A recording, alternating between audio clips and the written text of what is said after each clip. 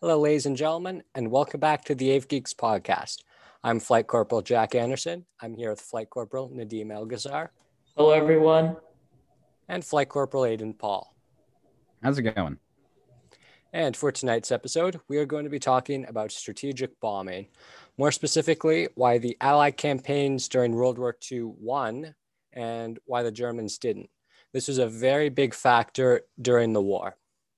So, just before we start, I think we should clarify what strategic bombing is, because a lot of people get strategic bombing and tactical bombing mixed up. They're very similar, but at the same time, they're quite different. So strategic bombing typically entails bombing, well, as you'd expect, strategic positions. This usually means deep into enemy territory, usually cities, and more specifically, factories, railways, mines, pretty much anything that would support the war effort. That is what their target is. Now, tactical bombing, what that is, it's usually, unlike close air support, it's not directly challenging the troops on the front line, but what tactical bombing does is it flies behind enemy lines, not as far, and it more directly attacks things that would be directly supporting the troops on the ground, such as artillery pieces, supply lines, troop reserves, stuff like that. So tactical is more focused on closer support to the battlefield, whereas strategic bombing is more focused on the heart of the enemy's industrial power. So I think one important thing to look at for strategic bombing is the main equipment that was used, the main aircraft. So we have a list here. For the Americans, we had the B-17, the B-29, and the B-24. Quite a few of those were built by Boeing, which is a very interesting thing to note. From England, we had the Lancaster and the Halifax. And from the Germans, we mainly had the Heinkel HE-111. That is very hard to say. It is, German names are very confusing, but one interesting thing to note is that the Heinkel HE-111, it wasn't really designed to be a strategic bomber. It was designed to be a tactical bomber, but when they needed it for strategic bombing, they didn't really have anything else. That was one big flaw in the Germans' campaign. They didn't really have anything for strategic bombing. Like, they were designing things that could have really long ranges, but at the time that they were doing most of their bombing, they didn't have anything. So they needed to use tactical bombers, which weren't really designed for strategic bombing. So I think we should look at all of the country aircraft in one group. So we're going to group together the B-17, B-29, and B-24.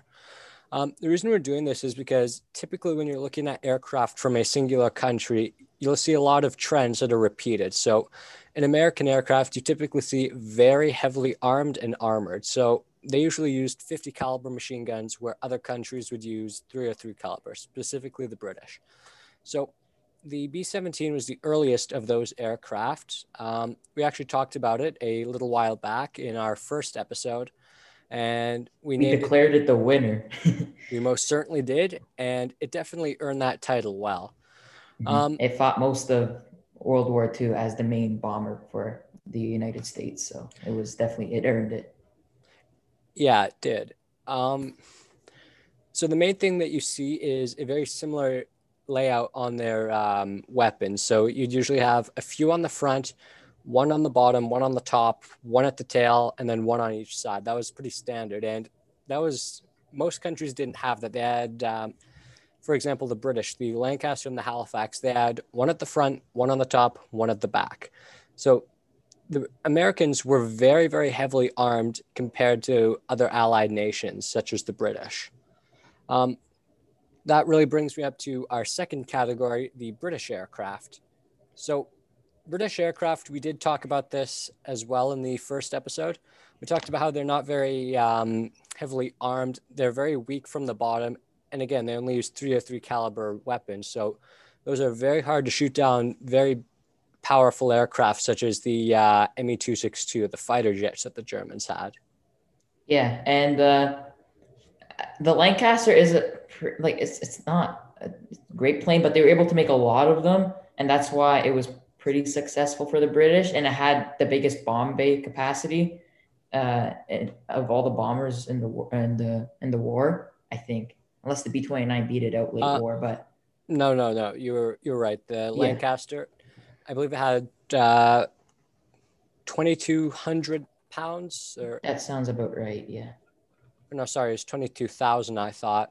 Yeah, 22,000, not 2,200. Sorry, Yeah. 22,000 pounds in its bomb load. So it definitely was very effective, but a big problem with British bombers were they weren't very accurate. Yeah. So here, let's move on to the German ones really quickly. The Heinkel HE-111. As I said before, that was a tactical bomber, it was really pushed into strategic bombing. It's not what it was designed for at all. It's not good. This is mainly a famous aircraft from the Battle of Britain and from the Blitz. So if you've ever seen any movies about those, you'll definitely recognize this aircraft. It's sort of like the standard German bomber.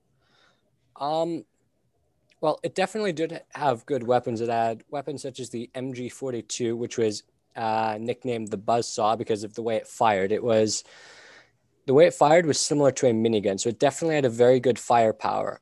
The problem was, on this aircraft, the guns were laid out in a very peculiar way. If anyone here has played the game War Thunder, you will definitely know what I'm talking about. The guns on this thing make no sense. So they had one turret on the top. In the first models, it could turn almost all the way around, about 180 degrees, couldn't look forward. Also, because of the tail, it was very hard to shoot backwards. Some models had a remote-controlled gun in the tail, which was very peculiar, and it wasn't very accurate. It also couldn't look side to side very much. It could only look up and down.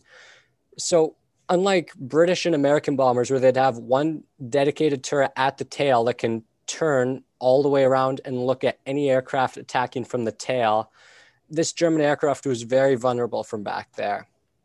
Yeah, I think that aircraft is a pretty big design flaw compared to the American and the British bombers, like just to compete with them. And it was also, it's not good to push a bomber from a certain, like a tactical bomber into a different area, because there's obviously going to be flaws in that area and it can't perform as an aircraft that is designed for that field. So yeah, and you really see that when you see what it was originally designed for. It's designed for blitzkrieg. It was designed for supporting the ground troops.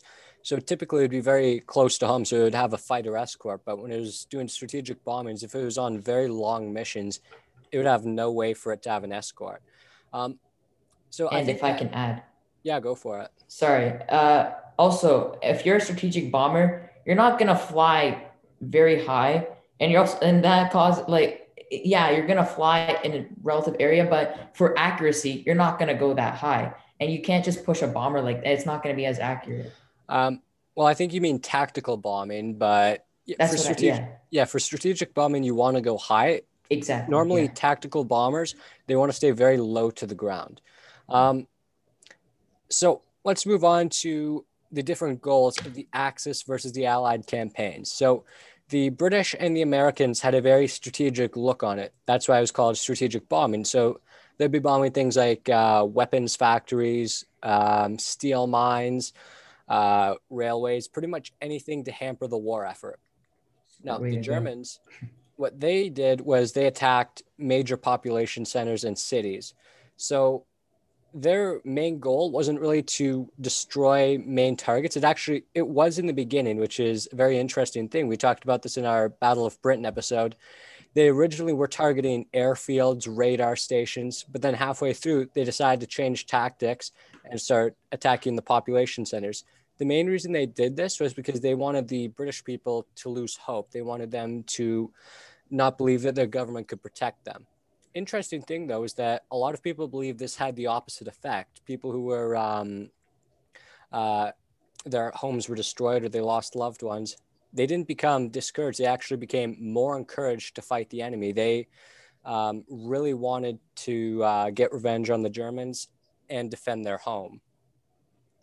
If I could add something really quick, the Allies had a very smart look at this, because if you target the factories, if you manage to hit so many transportation ways and everything, the Germans aren't going to do as well. And I think Germany, I think, was also half an act of like furiousness from their side, because the Allies did bomb like Berlin in that area, but also it was also like them trying to strike fear, and it, as he said, it backfired. And it wasn't really a smart way for them to go. And looking back at that, maybe they thought it was a good idea then, but looking back at that like years later, of course it wasn't. So yeah, you do see the long-term effects of this near the end of the war. You see that German, their production, it was absolutely horrible. They had brilliant tank designs, brilliant aircraft designs, but they had practically no way to produce it because all of their factories and natural resources had been completely destroyed by the Allies.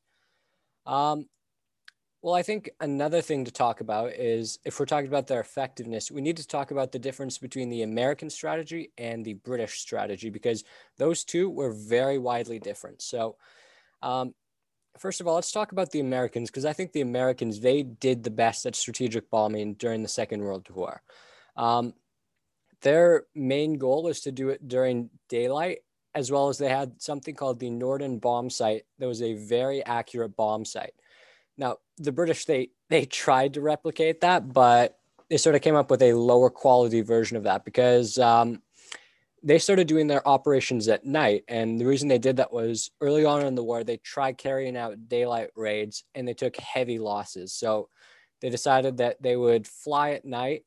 The main problem with that, though, is it is very hard to see a target. First of all, in the daytime, when you're that high up. So imagine that at nighttime, especially with all the cloud covering, because they're flying so high up. They also didn't have the Norden bomb sight. They tried to recreate their own version of it, but it didn't work. So it was very hard for them to recreate what the Americans had done. And that's why you get the typical, a lot of people say that the British strategy was similar to the Germans. They wanted to incite fear by bombing major population centers. That is not what they did. They were trying to do what the Americans did. They just had bad aim. An interesting fact, though, is I heard this statistic a long time ago. It was that for every 50,000 bombs dropped by the British during World War II, only one came within a mile of its target. That is awful. It is crazy. I mean, that is ridiculous. And that's not 1 in 50,000 hit the target. That's 1 in 50,000 landed within 1 mile of its target. I mean, it does even out when you consider how many bombs the British dropped during the Second World War, but still, that is crazy. And it was definitely due to the fact that they were flying at night and they didn't have the Norden bomb sight. Yeah, I can see where they're coming from, flying at night, because it's safer, but at the same time, you're not going to get the job done as effective. And also, if you're flying that high, the technology in World War II was not great. Like, the Americans were far ahead with the Norden bomb sight. Like, of course, that's going to give them a big boost. But think of how America had to like keep that a secret from from Japan and everyone. So that's a challenge as well. And any plane that had a bomb sight on it, it was like early days of it. It was, I don't know, I don't want to say something wrong, but I remember like it was like self-destroyed once the plane crashed or something. Yeah, and that was a very big thing the Americans did, because they didn't want this falling into the Germans' hands, because if the Germans got their hands on it, they'd be able to bomb anything they wanted, factories, railways, pretty much the same like what they did. I think another important thing to look at for these effectiveness is another technology, long-range fighters. So the Americans, you mainly see them using the P-51 Mustang. It could escort an American bomber all the way into deep Germany. And that was a very vital thing, because late in the war, the Luftwaffe, sure, they didn't have a lot of aircraft still operational, but the few that were very good, like the Me-262, the Schwalbe. F-109. It was one of the world's first fighter jets, and it was very effective. It was a very deadly fighter. So having a P-51 Mustang was definitely helping them. The British, they didn't really have any long-range escorts. You might say the Spitfire could have, but it wouldn't be able to go as far as a Mustang. And honestly, I don't really think that really would have helped them because they're flying at night, and sure, they would run into night fighters, but those really didn't pop up as much late in the war.